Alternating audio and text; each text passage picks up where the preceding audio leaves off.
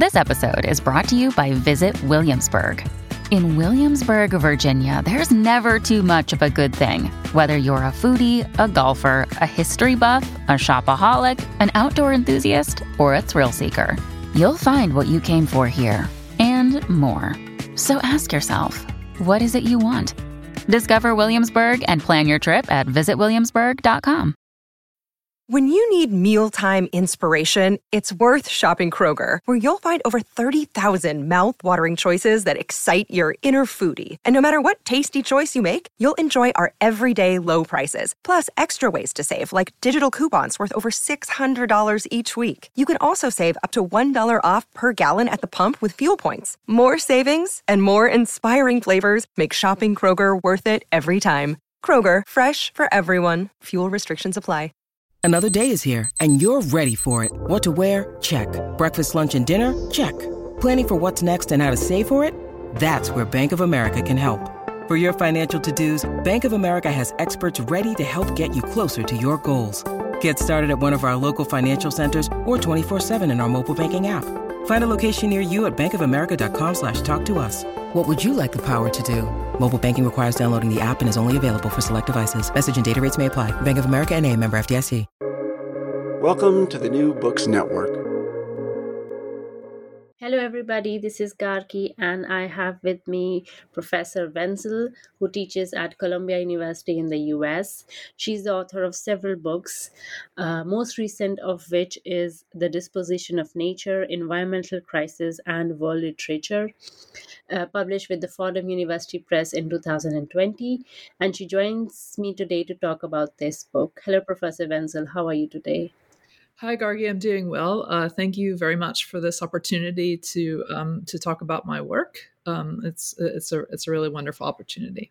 You're most welcome. As always, I would like to start from the beginning. What is the genesis of this book? How did you come to write this book? Well, I mean, I think there are a couple moments of genesis that I could talk about. And one is while I was finishing my first book, I knew that I wanted to do something about the intersection between post-colonial studies and eco-criticism as the direction for my next book.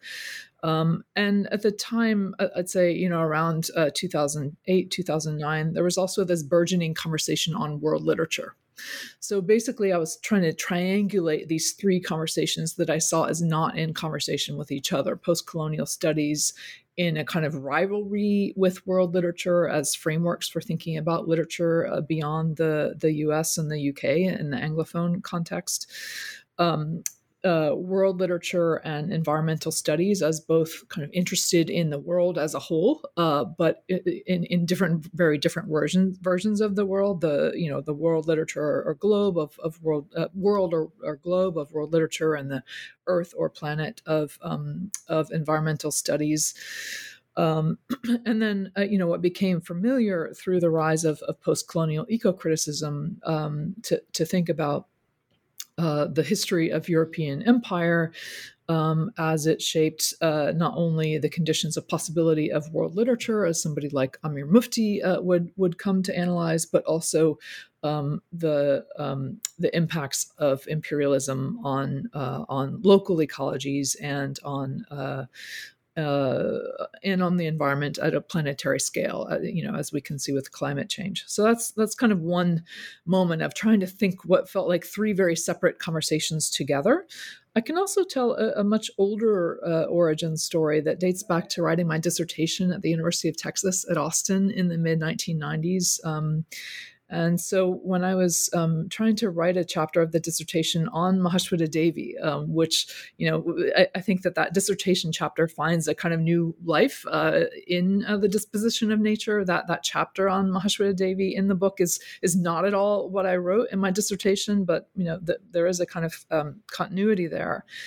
So I was talking with my advisor, Barbara Harlow, about what I was seeing in the fiction and activism of Mahashweta Devi on behalf of India's indigenous peoples, and was kind of thinking about and talking with her about extreme situations of environmental degradation. And what Barbara said to me, it was almost like a kind of adjustment in a yoga class, like the brief adjustment to your body that makes such a difference. She just said to me, what if instead of environmental degradation, you thought about environmental justice instead? And so, it was a question that she asked me in the mid 1990s, but I think that question really runs through the book in conversation with something like Rob Nixon's idea of environmental harm is unevenly universal, right? So it's a question that I've been thinking about for a long time, but really took up as I was writing this book. And I would say that, what I'm trying to do in the book, I'm not sure it's an origin story exactly, but in terms of the goals of the book, I could say that I'm seeking to challenge three problematic assumptions. One is that environmental concern is a unique invention of the West to be shared with the rest of the world. Another is that globalization is a recent phenomenon beginning only in the 20th century. And then the third would be that European imperialism is over, both in its material effects and as a framework for analyzing the present. So I think those are the kind of three core goals of the book that came together out of these origin moments. Thank you for your answer. I would like to talk about the title of your book and especially the subtitle, which is Environmental Crisis and World Literature. You touched upon this a little bit in your answer, but if you could flesh out a little bit for us, why is environmental degradation or environmental justice an issue for world literature? Yeah, so I think maybe to turn the question on its head a bit and to say that at the moment that I was starting to think about what I might want to do with the next book, it seemed to me that, in the first decade of the 21st century, there was this burgeoning new conversation on world literature, right? A new attempt to make world literature kind of match the ambition that name implies, right? To really move world literature beyond a European comparison. I'm thinking of the work of people like David Damrosch, Pascal Casanova, Franco Moretti. So there's this kind of new excitement around world literature. At the same time that I think that there was in those years a kind of burgeoning conversation around eco-criticism, an attempt to make eco-criticism think in less local and more planetary terms. But neither of those conversations really felt like they were intersecting with each other. And so it just really struck me that eco-criticism, I'm thinking of the work of someone like Ursula Heise, is really starting to try to think about eco-criticism as engaged with questions of the planet. World literature is trying to move beyond Europe, right, to think about the world as a whole. And those are conversations that it seems like should be in conversation with each other, but weren't. And one thing that was really striking to me about the world literature conversation with those three figures, Damrosch, Casanova, and Moretti, is the ways that they would kind of draw on metaphors drawn from nature. So, I'm thinking of Casanova's casting of literature as natural resources, or Moretti's kind of thinking in terms of trees, but those kind of remained at the level of metaphor rather than actually tracking the circulation of actual material natural resources and how those intersected with the production and circulation of literature, which is, I think you kind of see my trying to think those things together in the second chapter of the book, where I talk about the Niger Delta and try to think about the petroleum industry, both in relationship to the extractive industries that preceded it in palm oil and enslaved people, but also to think about the relationship between the petroleum industry and the publishing industry, right? So in other words, to bring those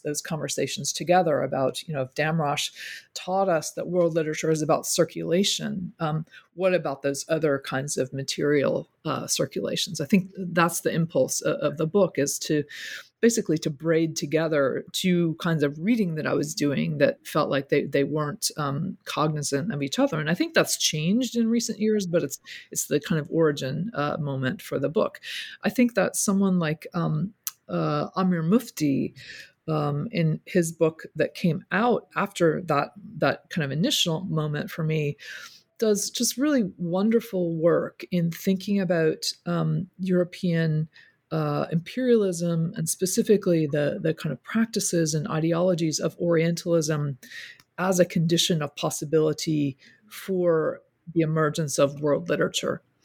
And so I think I'm trying to do something parallel in thinking about the workings of European imperialism on the natural world as another kind of condition of possibility for world literature. Yeah. I would also like to talk about the cover of your book, which I found very fascinating. When I looked at it, I was saying, "Is this India?" Then I thought, "No, this is not India." Uh, but it is Alessandro Duran, which you very kindly corrected me. I misspelled his name. Which if one were to look at it, it looks like plastic objects or pottery, bright red, in going inside the forest. Is it something that you chose as a cover for your book? It's absolutely something I chose, and I'm very happy to talk about it. My editor was actually hoping that the cover image would be a book on the environment that would have human figures in it. But I was really opposed to that, and maybe we'll talk about this a little bit later, because I think the book is all about kind of constructing relations between different geographic sites, constructing relationships. I talk about reading from near to there, and so to my mind, putting a single human figure on the cover of the book would kind of localize. It would suggest a localized image of what the book was doing. So I was really excited to come across Duran's washed up series of photographs where he takes plastic, trash and recyclables, and arranges them back into landscapes. And to me, it was there are lots of examples of trash art or plastic art, but it was his kind of arranging, as in the Vena image that's on the cover, arranging this red plastic so that it looks like a flow of possibly water or lava running through a landscape. And part of the reason I was so excited about that is that I think that you described your own reaction to it was, you kind of looked at it and then you looked again. And I think that that's exactly what I have in mind with the title, "The Disposition of Nature," which was a late change to the title. So for a very long time, this project in my head was called "Reading for the Planet," but I had to change it rather late in the process. And by the disposition of nature, I have in mind the kind of dual meaning of disposition, which we can think of as meaning something like temperament, what kind of thing nature is. And we can also think of it in terms of the disposal or the disposing of natural resources, what we do with them or to them. And so what I'm arguing with that title is that the ways that we think about what nature is are connected to conflicts over how we inhabit it and use it, right? And so kind of putting pressure on or historicizing, complicating our ideas about what nature is and how literature and other cultural imagining shape our ideas about what nature is, I think is performed exactly in that double take of looking at that photograph and you're thinking, wait, what is that, right? And what I had imagined maybe was something organic running through the landscape is actually these very artfully arranged pieces of red plastic. So I gave a copy of the book when it came out to my parents, who are not academics. And my mom, bless her heart, read the whole thing. And my dad will never read a page of it. But when he took it in his hands, and he looked at the cover and he said, "Wait, what is that?" And so in some ways he did read the book in a way that was really meaningful to me, to kind of do that double take. There's also, I think, I haven't talked to Duran about this. I don't know him, but in that Vena image, I think there's also, I at least hear or see an echo of Eduardo Galeano's Open Veins of Latin America. So I think that the image, Vena, kind of evokes all kinds of flows that are at stake in the image. And I guess the last thing I would say about it is that there's something about it in terms of how crisp the image is, and how well you're able to make out these individual pieces of plastic. And you can imagine all of the kind of trajectories that brought these different kinds of, different pieces of plastic together in this one site, including the extraction of the oil that was used, the petrochemicals that were used to make the plastic. And so if you hold the book in your hand, you can look at it close up and kind of imagine the trajectories of all of those individual pieces of plastic. Whereas if you look at it from across the room, it kind of, it becomes a kind of more general composite image. And that, close up and distance, I think for me, performs some of the relations at work in Reading for the Planet. So I cannot imagine a more kind of perfect image for the book. And I'm so grateful to him for allowing me to use it. I think it really just kind of makes the book in all kinds of ways. Yeah, it does. Very early in the book, I think it's page 4, you say, in a broader sense, this book is about what globalization means, period. Can you elaborate on this sentence? Yeah, I mean, I think that gesture of broadening, right? So, what does globalization mean? Just in itself, comes after a statement where I say that in some ways the book is about what contemporary neoliberal globalization means for world literature or the environment, but what I'm trying to do in the introduction as a way of setting up the book as a whole is to think about globalization in a very expanded sense.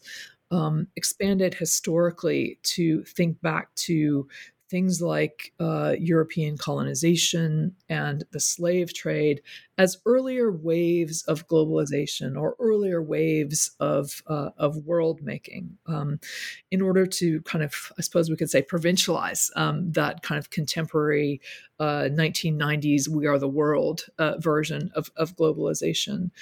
And I think that, in terms of what do we talk about when we say globalization, I think it's possible, as I say in that introduction, to read climate change as a product of those successive waves of globalization, which is a way of thinking of globalization as something that puts pressure not only on nations and nation states, but also works at the level of molecules and the atmosphere. So to think about industrialization and the combustion of fossil fuels, or to think about post-war industrial chemistry as having recirculated molecules across the planet, across the atmosphere, in a way similar to something like the geographers Lewis and Maslin talk about the Colombian encounter, and I'm saying that in all of its senses, including violence, as having begun this recirculation of other kinds of matter, people, enslaved people, settlers, but also things like corn and potatoes, right? These kind of plants. So people, plants, power. And so I see the kind of 20th century, 19th and 20th century recirculation of atoms and molecules as part of those processes of globalization. Yeah. And when you're talking about Niger Delta, you say that you are thinking in terms of legibility and intelligibility rather only visibility. And how do you distinguish between legibility or intelligibility and visibility? Yeah, I mean, I think it's, it may come out of the Enlightenment, just in terms of the kind of basic, crude meaning of enlightenment as shedding light, right? To become enlightened or to illuminate. And so I think that we get from the Enlightenment and other ways of thinking about what literature and other kinds of cultural production do, that they shed light on things. In other words, they make things more visible. And I think that idea of visibility, it risks a kind of binary notion of things being either invisible or visible, right? And in this way of thinking, literature is meant to make things more visible, to expose them to understanding. So do you see it or not? And one of the problems I have with that binary view of just making things more visible is to think about things that are like completely visible, right? But are just kind of not seen, not recognized, or things that are actually hypervisible, and are spectacularized or are subject to surveillance. And those kinds of visibility, I think, don't we can't think of them in terms of the assumption about shedding light, which is to better understand something, perhaps in order to act on it. And so it's why I thought for a long time about this book in terms of reading and reading for the planet, because what's at stake for me in legibility, or Rob Nixon uses the word apprehension, right? To be able to apprehend. And what he means by apprehension is to be able to understand something, to kind of to sense it, to be able to understand it. And perhaps, in the sense of apprehension, he doesn't mean it in a carceral or criminal sense. But if you think about what it means to apprehend someone on the street, right, it means to stop them. So for him, apprehension is to read and understand, and possibly to be able to interrupt or intervene. So that's why legibility to me suggests the capacity not only to see, but also to understand, to make sense of, and possibly to take action. Right. So I think that for me is what's at stake in that shift from seeing to reading. And in the same chapter, you're also putting forth the notion of unimagining, which I found very fascinating. How does one define unimagining something? Yeah. So, I mean, I think my thinking about that just came from this repeated observation as I was starting to read for the book, and concentrating my reading in these sites of environmental crisis, and how often one comes across the adjective unimaginable.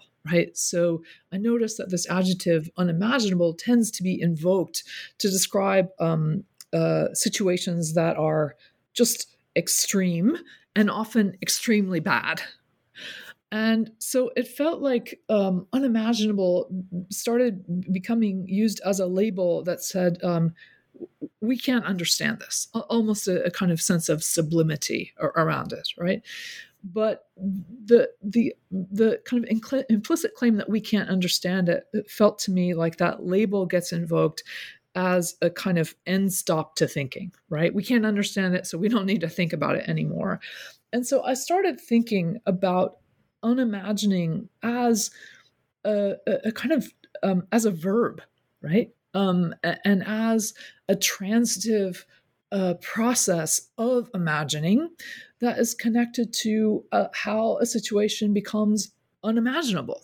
For whom is it unimaginable? And so, for me, there's a kind of parallel to understanding underdevelopment, not as not as a lack of development, but a process of the kind of repression or negative impacts on a previous state of development. So underdevelopment as a transitive process, that a place that we call underdeveloped was made that way. It didn't begin that way. So how are situations made unimaginable, I think, is what I have at stake in that relation. So I think it's connected to what I call in the book a quarantine of the imagination, right? The ways in which we kind of run into limits in our capacity to imagine. And so that label unimaginable is kind of like closing a box on something and saying, we need not or cannot think about it anymore. And so I'm interested in where those quarantines of the imagination come from and how we might break through them. Can you give an example of the same to make it more concrete? Maybe, I can go to a short story that I talk about only just very briefly in the book, but is really important in my teaching. I just taught it a few weeks ago. And this is Italo Calvino's short story, The Petrol Pump, which was written in the midst of the first oil shock in the 1970s, when the price of oil suddenly quadrupled, and led to all kinds of consternation around the globe, which I think we can kind of feel. Things are feeling more and more like the 70s now. And the reason I'm going to the petrol pump as an example to flesh out this idea of a quarantine of the imagination is that this story does just it does a lot of really astonishing things about the narrator staging what is happening in the mind of the story's protagonist, who is doing one very simple thing, which is driving around in the middle of the day in Italy looking for a gas station that's open because he's running out of gas. Right, that is what happens in the whole story, right? And he ends up finding finally a gas station that's open, so he's pumping gas. And the thoughts that that this protagonist has while he's driving around and while he's pumping gas range from the kind of processes that begin millions of years ago when tiny sea creatures fall to the bottom of the ocean floor and begin to sediment into the fossil fuels that he'll end up pumping into his tank. And then he imagines into the future to the time after oil, when all, in the words of the story, all of the machines and engines will stop running all of a sudden, and out will come the rest, this kind of apocalyptic imagining. And so while he's pumping gas, while he's finally found the gas, there's this astonishing passage where he imagines to a place in a kind of unnamed place in the Middle East, where an emir is kind of folds his hands. He imagines an oil tanker changing direction in the middle of the ocean. He imagines a computer in the 1970s in an oil company, Skyrise. So he's kind of imagining all of these relations across space and time that make that moment of pumping gas possible. And what I talk about with my students is how very different his experience of pumping gas is from most of our experience of pumping gas. And so that to me is an example of a kind of quarantine of the imagination, where we kind of stand mindlessly at the pump, right? Pumping gas, as opposed to the ranging of the imagination of this protagonist and vicariously the ranging of the imagination of the reader of this story, to recognize what is usually left out of that experience, right? So that kind of banal experience of pumping gas, I think, is the quarantined imagination. So I think that's the example I would give. Yeah, and very close to this is my next question, where you say that reading for the planet situates between the micrologically specific and the world historical. Is that what you meant when you said that? Kind of, yeah. I think very much those similar kinds of imagining across space, across time, across realms of existence. But I think with micrologically specific, I have in mind some particular things that I talk about in the book. One would be the Niger Delta context, where one of the things that the phrase blood oil means is hydrocarbons running through water streams and blood streams, whether human or non-human. I also in the chapter about Bhopal, which ends up also being a chapter about Vietnam, and a chapter about the United States, and the ways in which chemicals permeate human bodies and wreak their effects at the level of human cells. I think there that Stacy Alaimo's idea of transcorporeality and the flows of matter and power and ideas across bodies is really powerful. And that's the micrological part, right? The working of these substances in human cells. And the world historical part is to think about the long and overlapping histories that are behind the circulation of those substances, right? So to think about Dow Chemical and Union Carbide and their work in different places, or to think in even broader terms, that kind of globalization period idea in terms of the earlier relations between places that precede those corporate structures and shape the ways that that matter and ideas and people are trafficked. So that's the from the cells of bodies to those broader planetary circulations. Yeah. And I found the third chapter very interesting especially because of the first line, which says waste isn't what it used to be. And can you tell me how the meaning of the word waste has changed, and what is the significance of the semantic change for us, for people who want to read for the planet? Yeah, so I mean, I want to acknowledge that my treatment of the kind of semantic changes in the meaning of waste is kind of circumscribed. I have a colleague, Eleanor Johnson, who's a medievalist, who has just amazing things to say about what waste means in medieval English. But the shift that I'm interested in is somewhat later, and that is waste and specifically wasteland, in the sense that John Locke uses to describe the continent of America, or what became known as the continent or continents of America, or the Americas, as this wasteland in the sense of, in Locke's sense, not mine, but Locke's sense of this unimproved land, which is just awaiting to be, quote unquote, you can't see my quotes, my air quotes, but it's awaiting to being used properly, quote unquote, by through colonization and enclosure and improvement, right? So taking what is perceived to be Europeans as unproductive land and making it productive. So that's what wasteland is.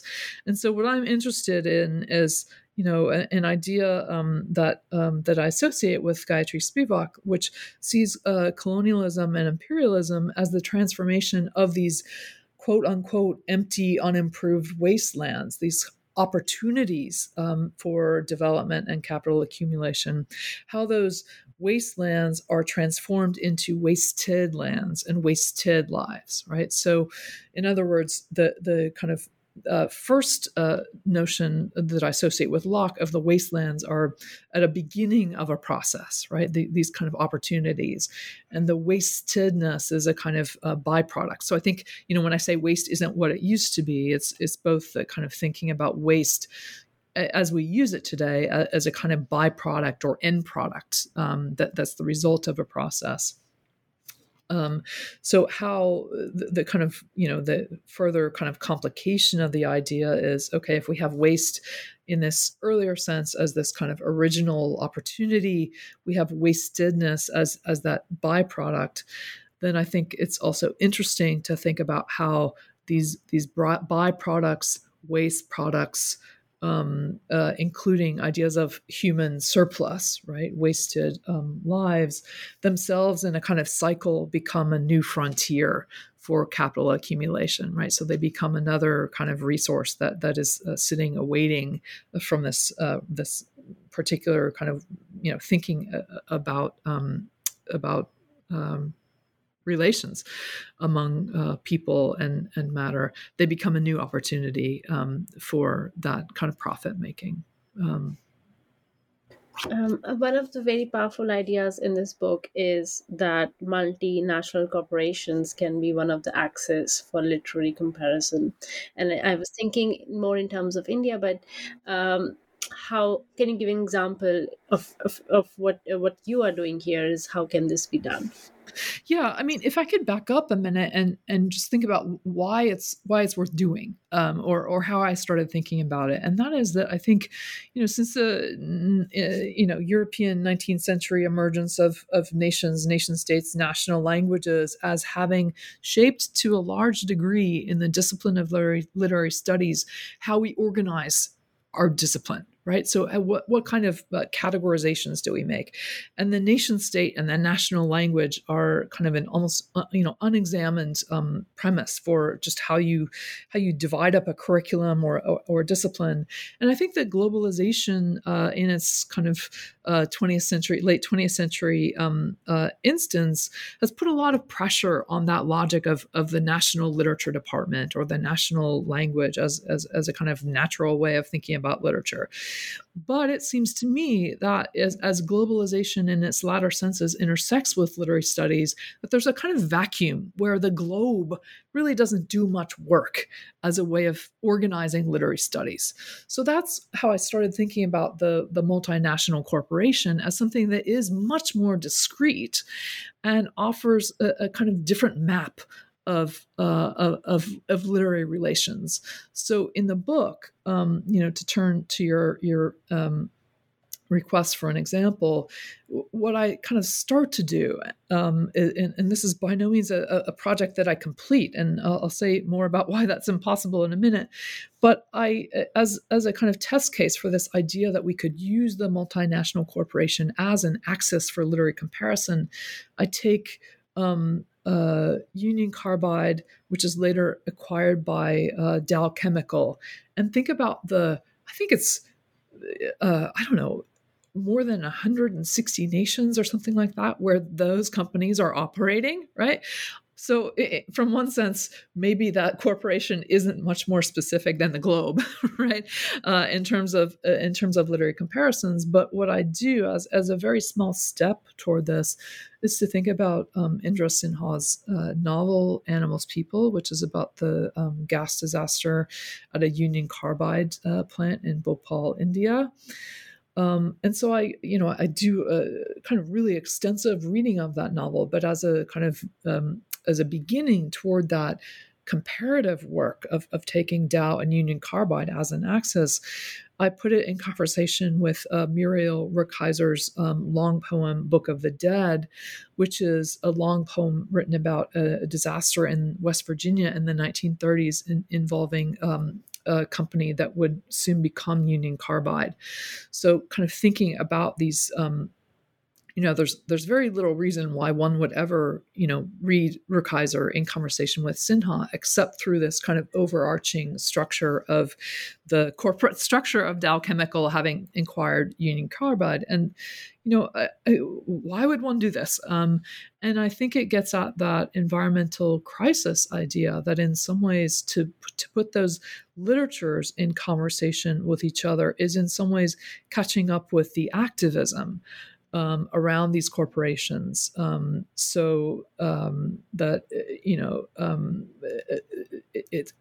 I'm thinking, for example, of Shell Oil, and I think we tend to associate, at least I do, Shell Oil with Nigeria and the Niger Delta, but because of the kind of spectacular violence involved in the execution of Ken Saro-Wiwa and other Niger Delta activists, and the kind of role of Shell there.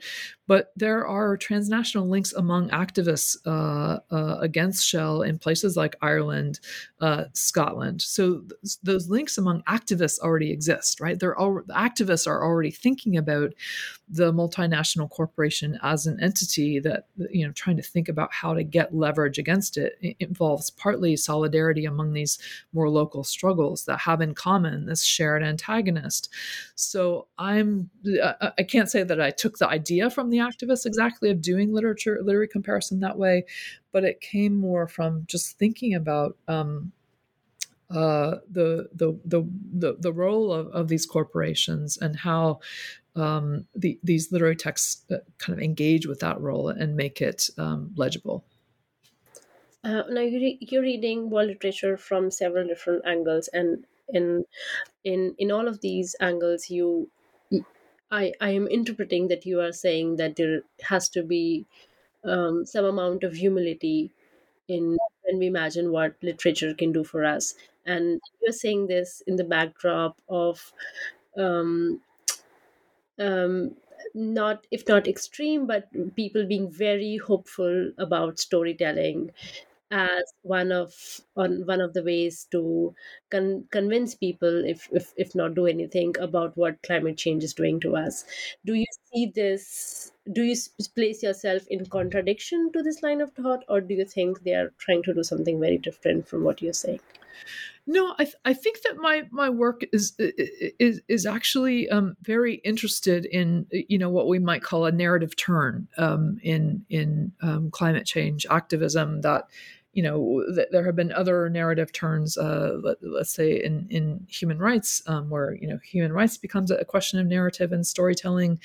And I think what I'm trying to think about are the ways that narratives are at work and I want to, when I say narratives, I mean both narratives that we find in prose fiction and narratives that we find elsewhere in the world, right?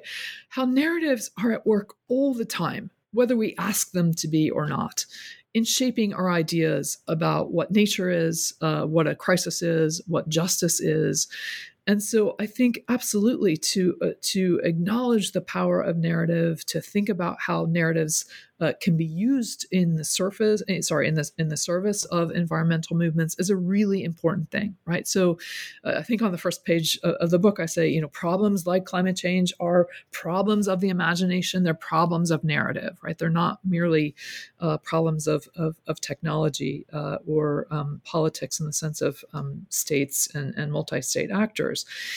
But I think what I'm trying to do with that idea of humility is to say that that there is no direct line. There's no necessary and direct line from reading a novel to changing the world. And I think that I'm in conversation with a really remarkable claim by Sheila Jasanoff, who's a scholar of science and technology studies, who makes the claim about the novel Animals, People that it has done more for movements around justice for Bhopal survivors than 25 years of activism, right? Which is just it's an amazing claim for someone to make. And I think that our first impulse in literary studies might be to go like, yay, literature, right? Somebody thinks literature is important, but I think that my attention to what I call in conversation with people like Stephanie Lemenager and Paul Ricoeur, narrative intelligence, right? So to think about, okay, how is it that a book like Animals, People does work in the world? What kind of work does it do? When I finish reading that book, the situation of Bhopal survivors is unchanged. Right. And so not wanting to kind of overestimate the power of that reading experience, not wanting to equate that for change in the world, but to kind of recognize that it can be the seed of change in the world. And, if I'm going to say yay literature, which is kind of my job, I suppose, I would say two things about that, the kind of yay literature. And one is that one of the reasons I love literature is that it is so complicated and open and complex. And so its effects are unpredictable and multiple, read by different people in different situations. So I can't predict necessarily what a given text will do. And maybe this is not a yay literature point, right? But as much as I want to think about the workings of the imagination in the world, it's really important to me that in the introduction to this book, I can't come out and say explicitly that literature cannot merely be seen as a solution to environmental problems, because literature and other forms of cultural imagining have been complicit in those crises. Partly, I mean, they're not solely to blame, but in shaping what we think about nature, what we think about what we think an environmental crisis is, right? So what counts as nature? Literature, it kind of is part of that process of naturalization in helping us to think about what nature is. So in some ways, literature is one of the things that has gotten us into these messes. It may also be a way of understanding what the messes are and getting us out of them. Yeah. Since we're at the end of this podcast, I want to know, what do you hope the readers take from this book? What do you hope changes?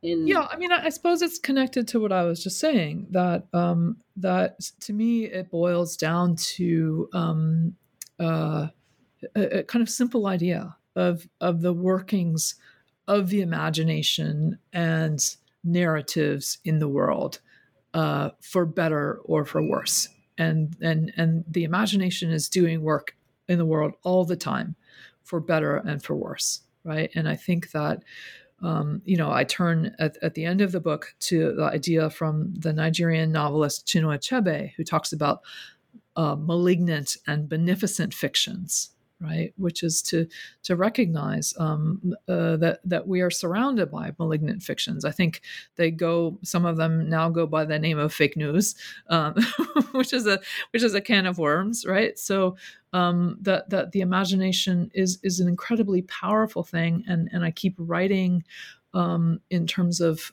the imagination as opening up alternative possibilities for the ways that things could be. But I also don't want to lose track of those malignant fictions that have shaped, among other things, environmental crisis. Yeah. Since it's almost 2 years now that this book was published, would it be the right time to ask what you're working on right now? What do we hope to read from you? Sure. I think that what I'm working on now boils down to two words: energy humanities. My work in energy humanities has kind of run parallel to working on the disposition of nature. So chapter 2 of the book is about the Niger Delta, and it's about the relationship, as I said before, between publishing and petroleum. But I've also during that time, been doing a lot of smaller writing and other projects in energy humanities. So in terms of what I'm doing now, I'm doing a new collaboration with my colleague Imre Zeman, following up on our edited collection, Fueling Culture: 101 Words for Energy and Environment, which was kind of a capacity building book in energy humanities. So we're doing a project called Energized: Keywords for New Politics of Energy, and there we're really putting the emphasis on politics, right? So how can we change the energy regimes of the present? And then my other major project I'm calling The Fossil Fueled Imagination: How and Why to Read for Energy. And ostensibly the goal of that book is to take all of these small pieces that I've written over the past decade or so in energy humanities and make them into a book.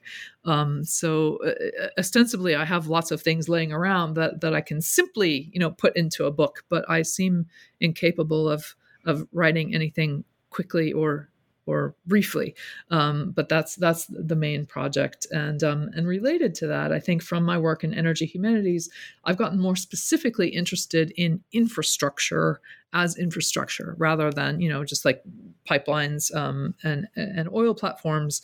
those have been in the background of my energy humanities work, but I have a couple pieces coming out on infrastructure, and I'm I think embarking on a new small project on infrastructure, literature, and politics.